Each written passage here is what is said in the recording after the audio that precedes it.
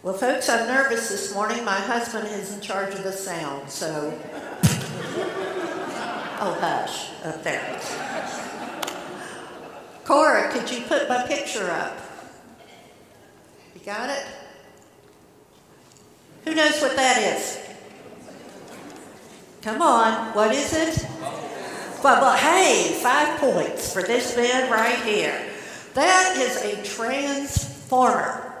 They were toys created in the 1980s off a Japanese toy, and they were so cool because first they were a car, and then it would be a robot that fought evil and did good. And I love these toys because you could give it to your kid, and it was hours and hours of fun for them. And if they got bored with it, you said, go get your brothers, and you'd switch.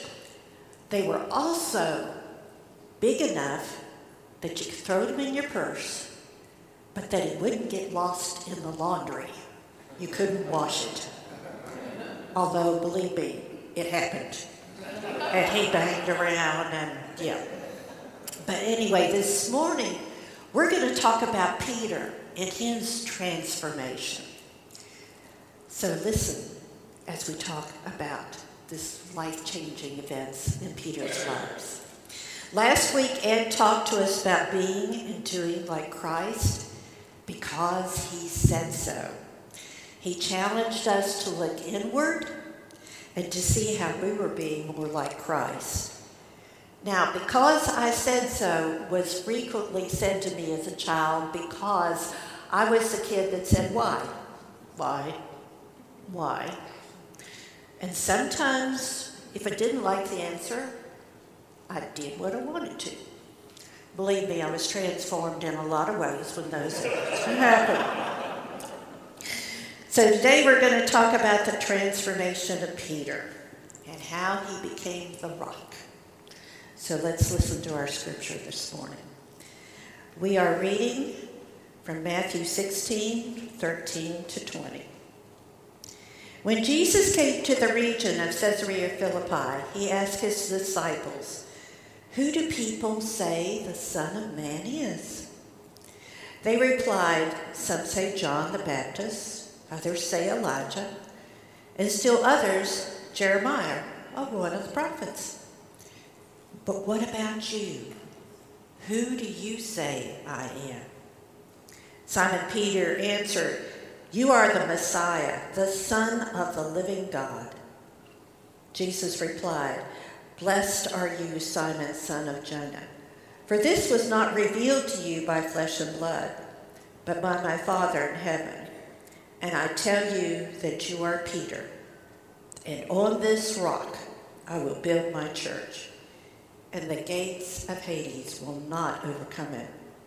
I will give you the keys of the kingdom of heaven.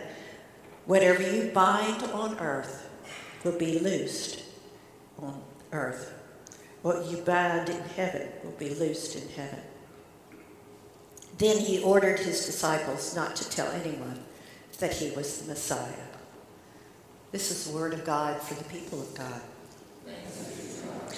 You've got to understand that when they were in Caesarea Philippi, they were surrounded by temples to other gods. There was a god of fertility, there was a god of the crops, there was a god of money. They weren't sitting on a nice lawn. They were surrounded by these temples. And so Jesus says to them, "Who do you say I am?" Now, Peter believes that Jesus is the Messiah, but I want to talk about how he got to this point. Peter is a fisherman. His dad was a fisherman, and in those days, you continued the family business. He probably learned the Torah, as most Hebrew boys did, but fishermen were very hard workers, and they did not make a lot of money. The people who sold the fish were the ones that made the money. This fish was a highly consumed product here. So people were dependent on the fishermen and the people who sold them. But to be a fisherman was pretty low on the totem pole in the way of job status. Now, Ed last week described an incident where Jesus borrowed Peter's boat, took it out, and they brought in a lot of fish. Despite watching this, Peter's just not sure who Jesus is, but I believe he definitely wanted to know more. I think one of the best descriptions of Peter, and it's one of my favorite stories, is when Jesus was walking on the water and he calls Peter out. Now, this story is so important that it's in Matthew and Mark and Luke. But we're going to pull from Matthew 14, and I'm just going to paraphrase it for you. Jesus had just finished feeding 5,000 people with 5 loaves and 2 fish. And Jesus has sent the disciples across the Galilee on a boat, and he stays behind to pray. He says he will meet them on the other side. Now, a storm comes up, and the boat is tossed. The disciples are scared. All of a sudden, they see, walking on the water, what they think is a ghost. Now, in those days, if a fisher person or a sailor, whatever, went down in the water, he was eaten by sea monsters or he was taken up by the gods of the underworld to die. So when Jesus comes along as this ghost, that's what they think it is. And he says, "Take courage, it is I. Be not afraid." So he says to Peter, "Come." But Peter's not too sure, because what he says to him is, "If you are who you say you are, tell me to come." Now you notice he didn't say because of who you are. He said, if. Now my husband Ken is what I call a Greek nerd. He loves to look up things. And I had him check this. And yes, it does say if. Now he's just watched Jesus feed 5,000 people. And he still says, if. So how did this man get from if to you are? Time.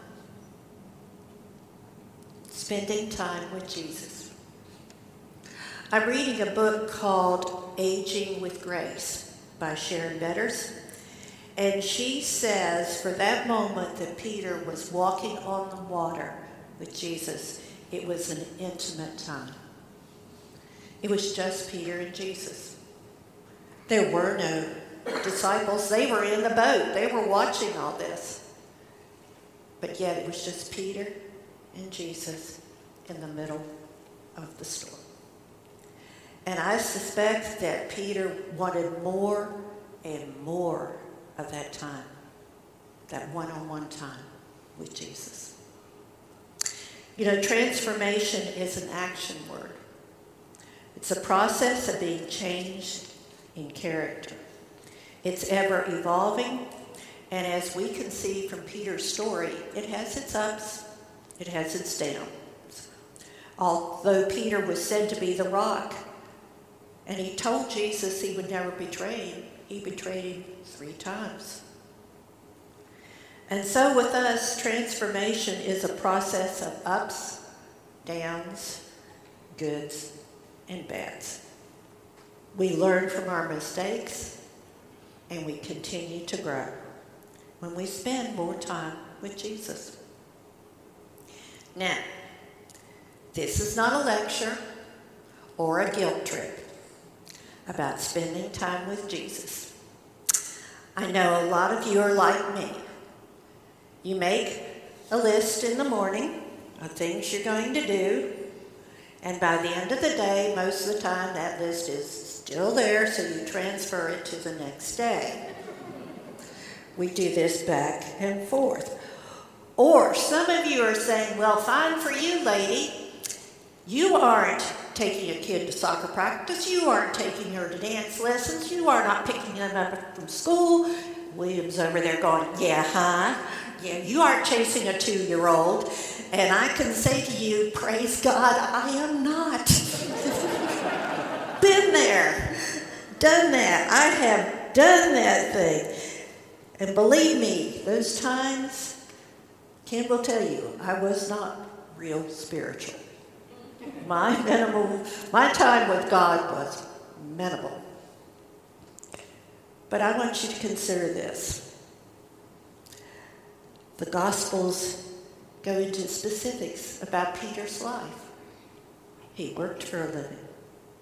He was married. He lived with his mother-in-law.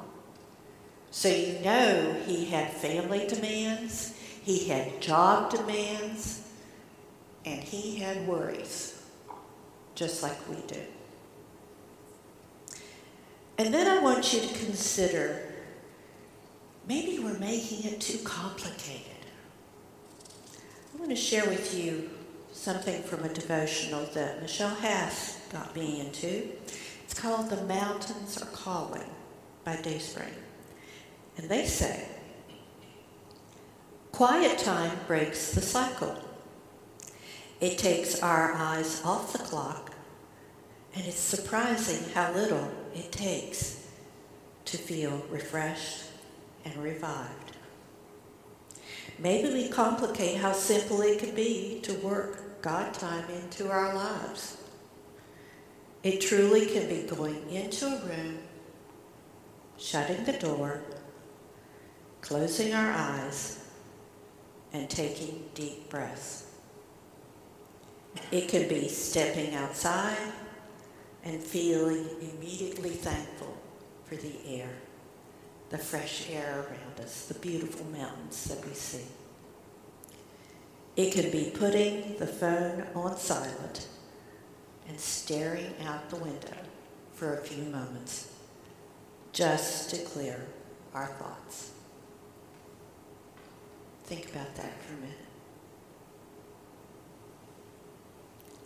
It takes creativity, but we are making it too hard. If we keep it simple and just breathe, God will bless it. So this week, your challenge is to program those short snippets of time, just to breathe, just to look out the window and be thankful for God and what He's given us another day. And remember, it's not how young or how old we are. No matter what age, we are being transformed. We have people like Rachel, who does acolyting for us every Sunday and serves well. They are being transformed. And if you're worried about being too old to be transformed, how about all I can do now is pray? What is prayer? Prayer is direct communication with God. You have a one-on-one with God. And if you feel like that is all you are able to do, then you have a powerful job ahead of you. Some of our folks can't join us in service anymore, but they pray for us each day. When I'm able to visit with my mom, I listen to her every night. Thank God she prays for me. Lord knows her daughter needs it. But she also prays for this church because she feels a part of it. Also, Laura Paget told me a story about her mama. Her mama maintained a written prayer list. And Madison will tell you, you didn't want to be on Mrs. Cook's prayer list. So the saints who are online with us today, thank you. Thank you for praying for us. You have a big job, and we are grateful for you. So are you willing to be transformed? What is the saying? We're either living or we're dying. I would say to you, we're either being transformed or we're stagnant. And we can't afford to be stagnant. I know it takes time. I know it takes dedication. But you will see rewards in so many ways. And just why did I compare Peter to a transformer toy? Because Peter was more than meets the eye. If you remember the theme song from the 80s, Transformers, more than meets the eye. Well, Peter was just that. He was an average working man who was transformed by a relationship with Jesus Christ. Outward appearance was nothing compared to what this man was and the impact he had to the world. He spent the last 35 years of his life proclaiming the gospel and building churches. Not bad for a man who wasn't formally educated, who made his living by fishing, but became fishers of men, who is remembered for denying Jesus 3 times, but became the foundation of the church. So how about you? Are you ready to be transformed? Ready to make an impact? Designed just for you. May we all be ready to be transformed, to be more than meets the eye. Pray with me. Gracious and holy God, in the quiet, we just spend time with you. Lord, I pray that your transforming power would envelop us. Fill us, Father. Fill us with you. Your strength, your power, change us so that we can serve you and give glory to your name. In the name of the Father, and the Son, and the Holy Spirit. Amen.